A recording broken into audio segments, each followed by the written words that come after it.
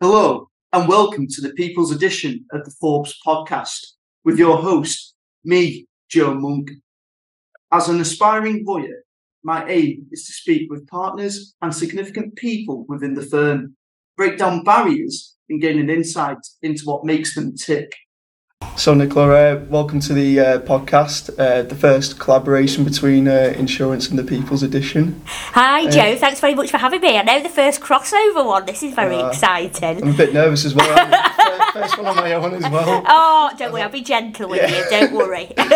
So if we just go back to the beginnings and now you started out, I've heard you from the Nottingham area. I am, well, yes, that's true, a big Notts County fan. Notts County, the oldest football club. Exactly, and now back in the league, so happy days. Yeah, they're doing well. Well, looking back to your early beginnings, obviously starting out, did you always think you were going to be doing law? Was that sort of an aspiration for you? Well, it's quite an interesting one because I do tell this story quite a lot and it does just tend to make people laugh. But you're quite right. I grew up in Nottingham. I went through the comprehensive school system, played loads of sport at school, really enjoyed it, really enjoyed English and history as subjects and really enjoyed kind of reading and investigating and things like that. And I did have a massive love for, a drama on ITV at 9 o'clock, the crime-related ones. So I went through school thinking either I'm going to be in the police, like absolutely busting all these criminals, or I'm going to be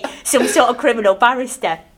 And obviously, as you get up through school, I was thinking, right, seriously, at A-level point, need to see what I'm going to do. And I didn't really have a clue then. I just picked the A-levels that I really liked and was interested in. So English, Lit and history and I think I did religious studies as well.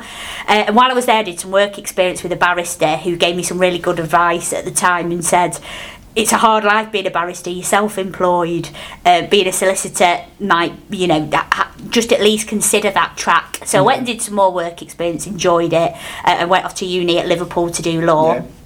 Absolutely love Liverpool as a city. Yeah. Fell in love with the Northwest and have been in the Northwest pretty much ever since. Yeah. So I went off to Liverpool, and I still, at the point of getting into third year, was between the police and going into a career in law from the solicitor side, down to the wire, and then decided to apply for my LPC and went over to Chester to do that. Really enjoyed living in Chester. Got a lot out of the area. Again, was playing football and hockey and tennis and really enjoying it. And then I got a job as a paralegal in a small firm in Warrington, where I started doing claims for industrial diseases on the claimant side for coal miners who suffered. They've got COPD from their work down and breathing dust in the mines. And I really enjoyed it because it played to all my strengths. I like the history element of it, of going back in time, finding out a lot about the coal mining industry and what happened and the politics of it. Really enjoyed it. And ended up, I actually, in my career, I'm the queen of a Tupi transfer because they sold, that firm then sold that section of the business to Panonis in Manchester, who are a big full-service firm, well, pretty much full-service. Went over there and finished my training contract, and then did a bit in quarter protection work. I think I did a little bit of a stint, had a few weeks in family, but mainly did industrial disease. Really enjoyed it, decided that's what I wanted to qualify into, and then I went over to Halliwell's as an NQ. Really enjoyed my experience there, but I was over in Liverpool, and then again got Tupi transferred to BLM. So I was literally, by the time I was 2 years qualified, I'd been Tupi transferred twice, which I think is some sort of record. Liked BLM a lot, and then ended up big firm, big insurance firm. Really enjoyed it. They looked after me well. I was quite seriously ill at one point when I worked for BLM, and they looked after me really well, and I came through that fine. Eventually, though, I got headhunted to go over to Clyde & Co. when they were trying to build up their disease offering. Again, that's massive firm. Massive firm. In Manchester, we went from 200 staff up to, it expanded to over 500 by the time I left. So I was there. That's just Manchester? That's just Manchester. It's absolutely massive and it's worldwide. But some of the experiences there were fantastic. I did the graduate recruitment. We did I was involved in that, but we'd also did an associate swap. So I went over to work in one of the South African offices for a week, which was amazing. Which was open to the senior associates and senior associates. So at the time, as a senior associate, went over there, and it was like I went to Johannesburg, and it was like a complete other world. But seeing how they ran insurance claims and how they don't specialise as much. Certainly at that time they didn't. But it was just like a whole new world, and then that enabled us to build connections, so we helped them with a lot of claims for respiratory diseases. So that was a great experience. Got promoted to legal director there, and then the opportunity came to talk to Forbes a couple of years ago about them, trying to really get the profile up of the Manchester office and to expand out the disease offering among defendant insurers and corporates. And I came over 2 years ago and haven't looked back. Absolutely love it. A partner in insurance, and have a very busy and happy life here. That's quite an so that's a very short rundown. There's a lot to pick up from that, I think. No, definitely. I mean, I suppose starting out, especially for me, my legal career, from many people I speak to, I don't think insurance is actually top of the list. You think, I'm definitely going to be an insurance lawyer. Was that so? From what you've explained there, all the interest you gained from being a paralegal in the department, is that what made it resonate with you as to go into that area? And was your training pretty much tailored towards insurance? It was. I didn't leave school thinking I really want to be an industrial disease lawyer. It's a niche area that as well. It's a niche area. I always thought, because my background is I've always been quite a chatty, bubbly person, was that I would go into an area like family or a very consumer-led environment. But actually, as I got older and I progressed through my career, I enjoy every aspect of the business aspect of law. I really enjoy running a business. I also enjoy, I just found that actually when I went to go and work in that field, it really played to all my strengths, and I really enjoy that detective work of digging back in time. But you've also got the medical law aspect of, we've got to look at the causation of the injury. For asbestos cases in particular as well, there's such a it's quite highly emotional, because you've got the mesothelioma work, which is a very aggressive lung cancer that's caused by exposure to asbestos. Now, you might say, you're the defendant side of things and you're working for the insurance companies, but we have a massive responsibility, as well as the claimant lawyers, to make sure that we're the checks and balances in place. So we've got to investigate, did the exposure happen with the defendant that we're representing? Could it have been somewhere else? We need to look at that as quickly as we can. Causation wise, did we cause that injury? Has the claimant got any other conditions that might be? So I find it really interesting, but I wouldn't necessarily have known about it unless I'd had that experience in it when I was a paralegal. And then I did then very much know that was for me and had a training contract tailored to that. But now I'm doing the graduate recruitment stuff. I think you've really got to try and get the widest range of experience you possibly can, because you don't know what's for you, and you might develop an interest. I mean, in your career so far, you've had two very different, I imagine, departments, which will do you nothing but good going forward. So it's a mix, because I suppose it's like when you find your partner for life. Some people find them when they're 16, sometimes I find them when they're 40. You've got to try out different experiences to try and get there. But my experience was, I found what I wanted to do quite early on and develop out from that. No, it's a really good point. Everyone's got different sort of experiences as to where they want to get to. I mean, I've been lucky in terms of having, like I say, working in two different sectors, and I've had that really good experience as to know where sort of my sort of interests lie. So and I think Forbes do provide that real opportunity to do that. But obviously you are a partner at Forbes. We were talking just before we recorded, like trying to grow the Manchester grow the presence of in the Manchester region, especially for the insurance side of things. And obviously the team's is expanding quite significantly. Such a big area. What sort of do you have any like sort of short-term goals as to what the team want to achieve in the next sort of maybe up to next 5 years or so? Well, we're very lucky in that we've had it, historically we've had a base in Manchester for a number of years now. There was a small insurance team led by Andrew Ellis, who's still very much the managing partner at Manchester, and he does fantastic work with a lot of clients that we've had for a very long time. And clients like Forbes, and we've had clients that have been with us for a long time, so it's keeping those clients happy. But when you look at the numbers of the number of people that just sit in the Manchester office now, generally as a Manchester strategy, when I got there, I think there was 6 or 7 of us where it was Manchester was our home office. Now, myself and Jen Smith, the partner in employment, arrived at pretty much the same time, and I think it's just grown. So I think we tripled the numbers within 2 years.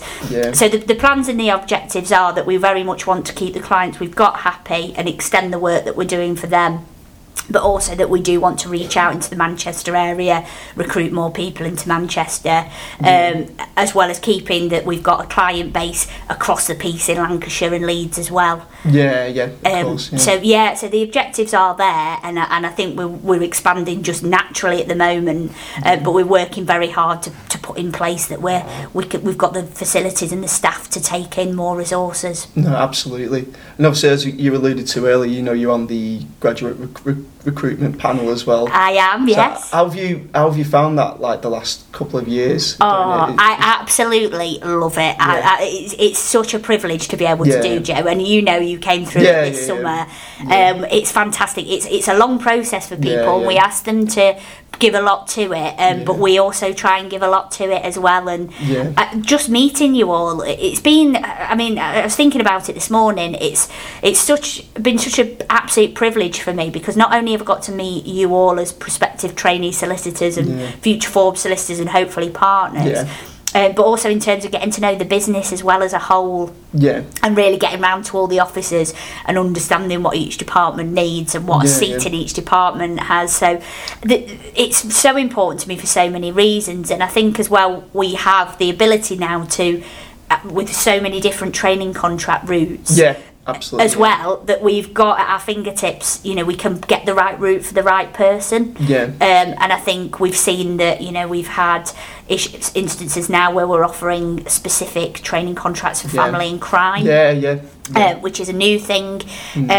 which is great for those departments, because they've got people who are really focused on that area, and have very specialist skills to be able to cope with that. So I think the fact that we can be quite flexible with that has been brilliant. But I just love it. I think the whole panel, myself and John Pickervance and Keller Bowers, it's an interesting mix. It's an interesting mix of characters, but we get on really, really well. And there's a lot of sort of joking behind the scenes and goes on and things like that, and ribbing each other. But we get on, and we've obviously got Emma and Jack in HR as well. So I think I keep saying it, but I do consider it to be a privilege. And, I think everyone sort of, like when I interviewed Pauline when she was a guest, she was talking about how training principal is one of the highlights of what she's done in her career so far. I've spoke to Stuart Penswick as well, and he's had so much enjoyment from it. Exactly, and they've given such a good base, and they're great, because we go to them and ask them questions and say, well, how would you have approached this, or how would you have done that? And I mean, Pauline is a managing partner anyway. He's just a fantastic individual, both as a leader and a person, and there's a lot to look up to there, and how they managed it. We obviously can take on the mantle and do it in our way, but we've just got such a wealth of experience at the firm to turn to as well. And it feeds further down as well, like, from people I've spoken to who've gone through the process. We look up to you, like Keller and John, as aspiring partners as well. Brilliant. I think it's like, it definitely feeds down, and it's obviously a testament to how well you've run the process over the last, since you've started doing it. Well, this was our second year this summer, and one of the most difficult parts of the process is when we have to tell people, unfortunately, they've not made it through to the next stage, and that's something personally I find really hard, because I don't like delivering bad news, but I try not to see it as bad news. We try and give constructive feedback as much as we possibly can, because everybody who's got through to each stage, has done really, really well, and the amount of applications that we get, it's fantastic. So we do try and give feedback, and I have seen that it's the second year that we've had people that didn't necessarily get one last year, who we've then given feedback to, and have come back this year and got one, and that's really satisfying as well, personally. That's it, because everyone who submits an application is just incredibly hard work, and I mean, you obviously need to go through whatever route you've done. You have to at least have got a degree, so it is such a tough process. I remember reading a statistic. can't remember the exact amount. It was under 20% in Yeah. terms of applicants who get a training contract per year. It is. That's a lot. There's career changes as well that you're competing against. Oh, it's tough. It is a tough market to compete against, and we recognise that. And obviously, we've all been through the process. Yeah. Some longer than others, but you know, it is a tough process, and we know that we try and make people feel at ease as much as we can through it. Of course, but we know that it's tough and grueling, and appreciate that, and we wish that we could give more people one. But the reason that we can't is that we obviously have a limited number of seats that we can give per rotation to make sure you get the best training you can get. Yeah, of course. But it's not. I mean, the thing that I like about graduate recruitment here as well is it's not a one size fits all. We are looking for a Forbes person, but a Forbes person isn't necessarily all going to be a cardboard cutout of each other. No, definitely. We really encourage people to really. And I think this kind of crossover with the work with the EDIB committee doing. We want you to come and be your authentic self. So when people are interviewing, we genuinely want to have a really interesting conversation with you. I mean, I know in your first interview we picked up a lot about your running and, and stuff like that. But generally, we've had people who are really interested in podcasts or reading or anything. We want to see that passion in people and what really makes people tick. Definitely. And I find it incredibly, like, we can sometimes do 8 interviews in a day, and I find them all interesting, and I like talking to people and finding out about people and what interests them. I like that a lot. No, I bet it is rewarding. I mean, I remember just before the assessment day started, I caught you. It just started to rain, and we had to sprint. I know, and I think I actually out-sprinted you on legs that are half the size of yours. Just saw John Pickerman's absolutely chuckling to himself as he's racing across the thing. But it's an icebreaker, isn't it? It was. Obviously, I got the one of the tasks wasn't that we had to pick a piece of paper out of a hat and look at what topic it was. And I get Olympic sports. It's unbelievable. Completely random. But things like that with the assessment day, which we're always trying to tweak it as well to make sure that it fits and it's always fresh. Because it takes a lot of work. There's a lot of behind the scenes work with all of it, and Emma and Jack in HR do the most fantastic job with getting everything sorted and getting everybody into the right place that they need to be. And, Emma making sure we were fed in that John got his pork pie at regular intervals. Otherwise, he just gets hangry and the whole thing. But it's there's a lot of work goes into it. And the assessment centre, the lovely thing about it was that all the people who were internal candidates really took the external candidates under their wing and chatted to them, and it was like one big group by the end of the day. And in that, we knew that we made the right decisions with putting people through. And I think for any aspiring applicants and candidates who are listening, it wasn't as daunting as what it's made out to be. Like the assessment centre, it was very, very accommodating. I think everyone was, welcoming. It wasn't. There wasn't any intimidation or anything like that. It was a long day. It took a couple of weeks to recover. It's a long day. But it's because you put everything into it. Of course it is, because it's your massive opportunity to shine, and you've got to do that. But how we've tried to tailor it is that different bits of the assessment day will kind of reflect different people's strengths. Yeah, exactly. And we can get a whole view then of the candidate. Absolutely. And then obviously we leading on to that, you're also part of, like you say, the Equality, Diversity, Inclusion Committee. I'm belonging. I'm belonging EDIB committee. I sometimes phrase and think it's 4 letters. It's 4 letters. EDIB. So how did that come about? And obviously, from what I've seen, you're incredibly passionate about that. And what you said at the staff conference as well was really powerful in terms of being your authentic self. I am, because I think that's really important. I think, it's not always a given at firms, as I said at the staff conference, that you can come to work and be your authentic self, no matter, I've said it before, who you love, what your race is, what your religion is, if you're part of the neurodiverse community. There's so many different examples of how we're all different, but we can all join together in our strengths. So EDIB came about, it's been coming about for a long time, in that we've been trying to get one together, and there's been lots of circumstances come together that actually we've now got the committee and it's up and running, but there does take a lot of work behind the scenes, which again HR have facilitated and done a fantastic job, perhaps over a year before even the EDIB committee came around. So it's been up and running about 6 months now.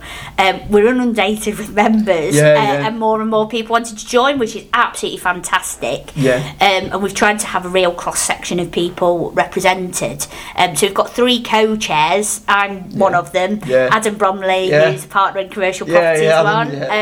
And also Corrie over at Family. So we've got a real... We all take it in turns to host or chair the meetings.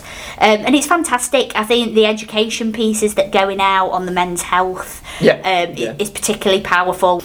We had the Pride parties, which was so much fun. They were really good fun, but also had an important message behind them. Definitely, things like, we're just trying to play it a little bit outside the box as well, in terms of, like, we had a Pride party playlist. Got everybody to... So your emails about, got everybody to pick a song and do that. So we want people to feel involved, and they generally really, really do. And we had the Eid fast as well. I was. Were you a part of that? Yeah, that was. We had it in here actually. I think it was 7:48 p.m. I still remember. Starving? I had my first. I think 4:15 in the morning. I had like so much for breakfast just to last me through the day, but. Because a lot of my friends here are Muslims, and they obviously have to adhere to it. I just can't believe they do it every day. It just makes me more inspired from what they do, and the commitment to doing it. Like they enjoy it and they embrace it. It's just so incredible. I ask a lot of questions about it because I'm just so intrigued. And I think that's the really lovely thing that people are really asking questions. So it was Rosh Hashanah, the Jewish festival. So last weekend, the document, and there was a newsletter piece about that, and we had recipes in it, and then actually we've got a couple of people who identify with the Jewish community in our office and asking more questions about it. And there's so much interesting stuff to delve into and find out about your colleagues. And I just think it's a credit to the whole firm the way it's taken off. Oh, definitely. I mean, obviously, added to that, I've heard you're quite a keen footballer. I do like my football. I'm a bit slower than I was. What position do you play? Well, I started off, I was decent at one time, and I used to play sort of right back. And then Trent Alexander. And then like sort of roaming forward, smashing it forward like a wing back. And then when I got a bit older and I was out of girls' teams and into women's teams, I decided I liked a bit more of the glory, and I went into sort of classic number 10 playmaker role, if you will. And that's where I kind of tend to play up front now, with a bit less running around. So I still play 5-a-side on a Tuesday night. Do you? And I absolutely love it. I really, really love it.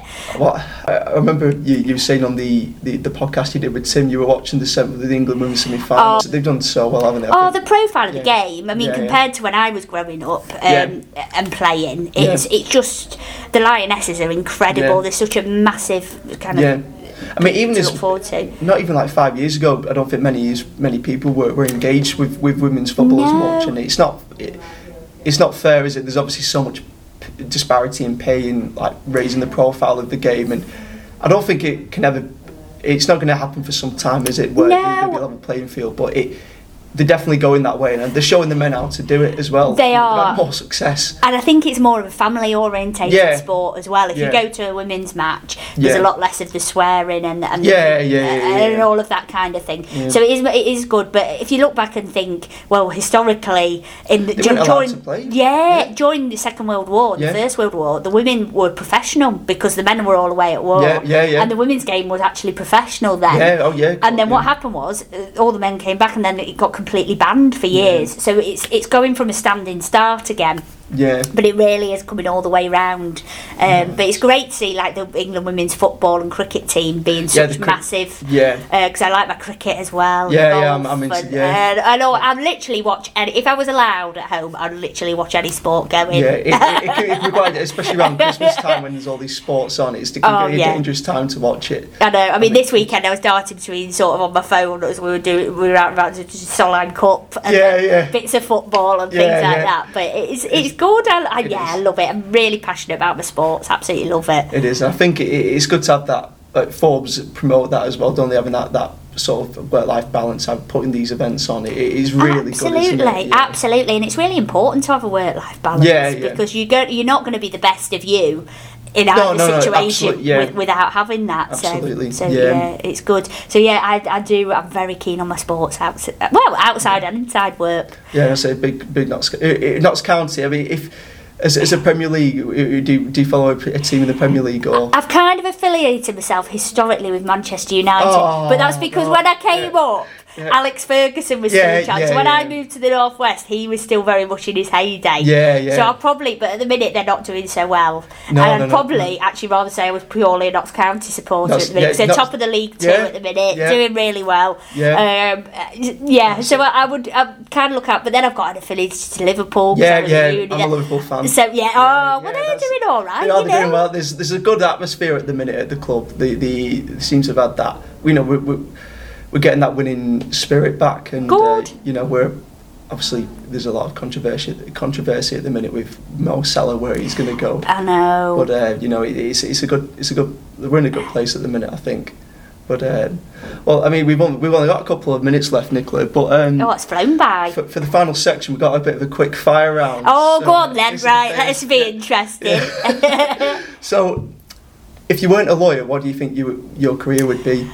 Well, the easy answer is all my friends find it really funny to ask people this question, what they think be, and everybody always says primary school teacher. But I don't know if I would. I think it's just because I could, but I think I would probably want to be a journalist and write about interesting things. Yeah, because you did. You said you did English, didn't you? Yeah, I really enjoy that. So I think that was what I would pick. Have you got favourite Netflix recommendation? Well, it's not Netflix, it's on Disney, but I'm watching Only Murders in the Building at the moment. I've heard, I really enjoyed that. Fantastic. So that's really good, really funny, bit of murders in there as well. Best thing about working at Forbes? The people, 100% the people. I thought I was What's the best podcast at Forbes? Forbes, let's talk the insurance edition, obviously. We'll leave it on that note. But I've really enjoyed speaking to you today, Nicola. Thank you for having me on. I've really enjoyed talking to you, Jem. I think you're both doing fantastic work. Oh, brilliant. Thank you very much.